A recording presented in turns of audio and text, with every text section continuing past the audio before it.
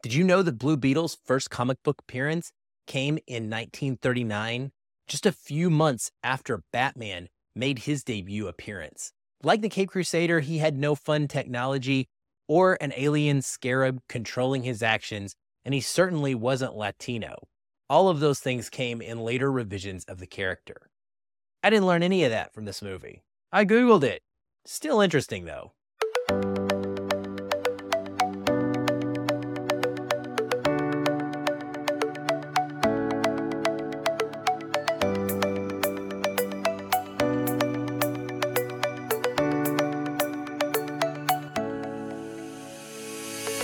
Welcome to FF Plus, your outlet for weekly reviews that are simple, short, and spoiler-free with me, your host, Aaron White. We don't like to mess around here. We get right into things. And for this episode, I'm discussing Blue Beetle from Warner Brothers Pictures. It stars Xolo Maridueña, Adriana Barraza, Damian Alcazar, Raul Max Trujillo, Susan Sarandon, and George Lopez. It is directed by Angel Miguel Soto, written by Gareth Dunnett, Alcacer, and based on characters from the DC Comics. Cinematography is by Paweł Pogorzelski, music is by Bobby Kurlik, and it is edited by Craig Alpert. It runs 127 minutes with 2 post-credit scenes and is rated PG-13 for sequences of action and violence, language, and some suggestive references. What's it about? An alien relic chooses Jaime Reyes to be its symbiotic host, bestowing the teenager with a suit of armor that's capable of extraordinary and unpredictable powers, forever changing his destiny as he becomes the superhero, Blue Beetle. The Blue Beetle is very cool. This is an interesting concept for a superhero. But right off the bat, I've got to be fair and say that the movie doesn't do a very good job of introducing us to the history and the mythology of this character outside of making fun of the fact that it harkens back to another rich do-gooder like Batman. As for the alien scarab itself, we meet it as a sentient character but get almost no understanding of where it came from, or why it needs a host, or why it chose Jaime Reyes, or why it wants to particularly be a hero versus a villain. I think that this was a missed opportunity to go deeper into the origin of the character, especially considering some of the things I told you in the beginning, like that this character wasn't originally Latino. And so by connecting it to that culture and making this entire film a celebration of Mexican heritage, I really wanted to understand why this character was being created and what made him unique and special, and why this beetle that has existed for decades and has had previous hosts wanted Jaime Reyes to be the person in charge of it, or I guess connected to it. Rather, it's not really a either or, it's a partnership sort of situation. I did mostly enjoy the CGI, though. I think that the Blue Beetle suit and the various powers make it interesting and give us the opportunity for some visually appealing and interesting ideas. It works kind of like a Green Lantern, where it can project anything that the symbiotic host is thinking or wants, and that transforms itself into different types of physical weapons, and it manifests into things that often were references to other comic book movies, video games, etc. For the most part, most of the action looked really good, though. There are a couple of sequences where that wasn't the case, but it's by far better than the dumpster fire of overall CGI that we have seen in things like The Flash, most recently from DC. The story itself is one that is really steeped in this very, very blunt anti-gentrification message about the importance of family being what matters and staying together in a world that isn't really sticking up for you and that is just pushing you to the sidelines. it's extremely culturally specific.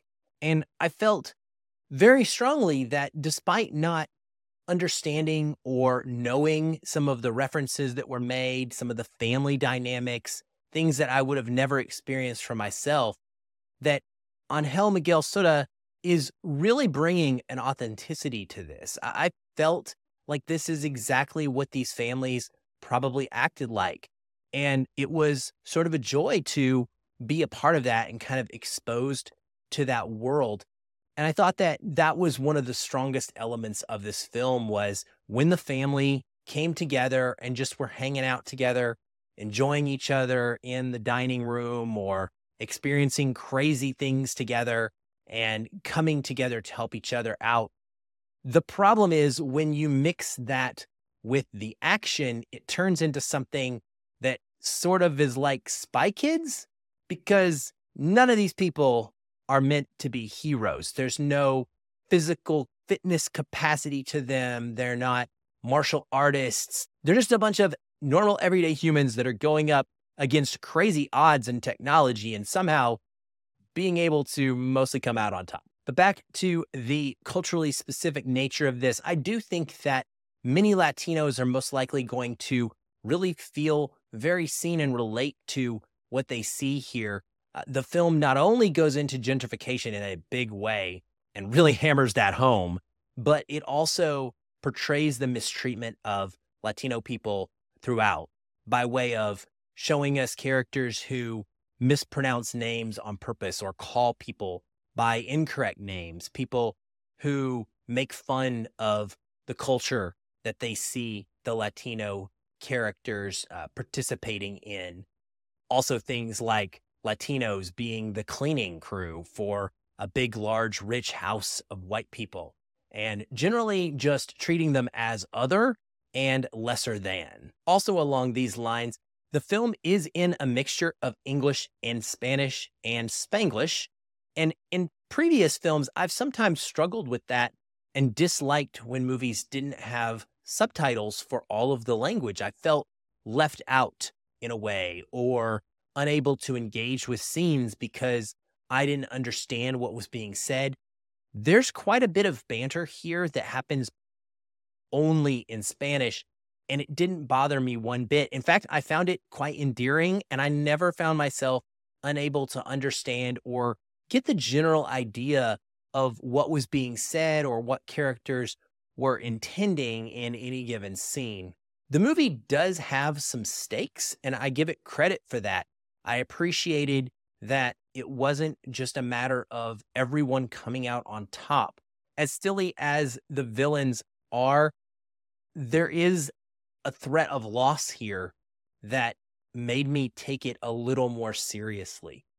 The problem I have is that for all the fun moments that Blue Beetle gives, and there are plenty, I was entertained throughout, there are also some absolutely ridiculous ones.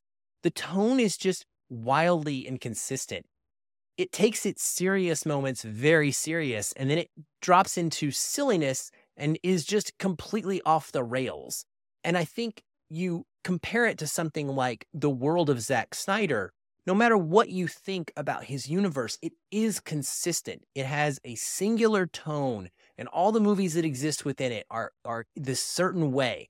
And I'm a little concerned that all of the movies we're starting to get from DC are acting like Blue Beetle. I don't want every superhero to be funny or have a funny sidekick next to him at all times.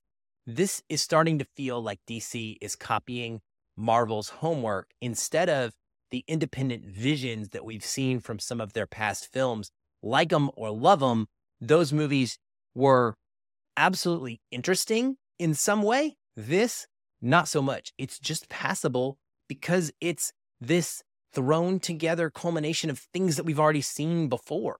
And therefore, it doesn't stand out and it's not going to stick with you. Visually, though, along with the CGI looking pretty good and some of the fight scenes being interesting, the city is set in Palmyra City. This is a fictional city that is in the same world as cities like Gotham and Metropolis. It's got a cyberpunk-esque look and vibe to it. In the comic books, it's supposedly set in Texas, but I felt like it was in Miami with all of the neon and then the constant references to the keys. It's also the home of Cord Industries, and this is a company run by the main antagonist of the film, Victoria Cord, played pretty horribly by Susan Sarandon, if I'm being honest. She's just a power-hungry, rich white woman who didn't feel like she was given the correct due previously. She's now in charge of this company, and she wants to create super soldiers and take over the world. Fun, right? Absolutely boring. Tired of seeing it. It's the same thing over and over again. Let's do something new, please. The other antagonist is her lackey, her henchman, who is also Latino and clearly being exploited. And what most of the fighting amounts to is him in a red suit versus Blue Beetle in a blue suit, both with various weaponry, doing interesting things, and making references that really clearly allude to fights that you might see in an anime or a video game cutscene. The movie is full of references to those kind of things, from Batman and Superman, as you'd expect, to references to Green Lantern, as I said before, to Spider-Man. There's a Thor reference in here. There's a Mortal Kombat reference in here. There's Nintendo references in here. It's like pretty much what you expect from any blockbuster comic book IP these days. There's just so little creativity to the plot. Every character is a cliche, and it's just the same thing we've seen before spit out with a different color scheme. And though it is touching at times, honestly, with its depiction of its family dynamics, ultimately, it's hard to be invested in any of these characters because I never felt like I got to know anyone beyond the most basic surface level. I guess I'm glad this isn't tied into another franchise yet, though, and it doesn't have a bunch of references to other DC movies. At least it's its own thing, and I can give it some points for that as well. The acting overall, outside of Susan Sarandon's horribly drawn character, is pretty solid. The problem for me is that Zolo is such a charismatic actor. You can feel it wanting to come out of him at practically all times. And the script just doesn't let his Jaime Reyes go for it. It kind of holds him back in a way that I felt was really disappointing. And I thought that he had so much more to offer than we got to see on screen here. George Lopez, he's a scene stealer. He is the thing that people are going to come out of this movie talking about the most, I think, outside of just its depiction of Mexican heritage and Latino culture. And that's kind of a problem when it's just a random supporting character. He plays the wacky uncle. He's a conspiracy theorist, but secretly he's a computer whiz, like the guy in the chair, right? And he is always joking. He's got black fingernail polish. He wears a mullet and this long kung fu master-like beard. He is able to fly things with no training whatsoever and does completely absurd and unpredictable and unbelievable things, but he's funny when doing it. And so you remember him at least. And I don't know if that's really a good thing or not, like I said, but it is something that will stick with me. I will always have his performance and feel like it was something that I remember enjoying. So really, that's where I fall on Blue Beetle. Just slightly to the positive side. I do appreciate what this was going for and what it is going to mean to people that come from this culture that are not like me. And so we can't discount that, in my opinion.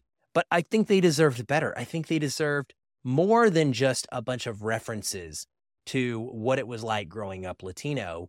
And I think that their superhero and their superhero movie should have been a lot more interesting, dynamic, unique, and really leaned into some more personality traits of the characters that it highlights.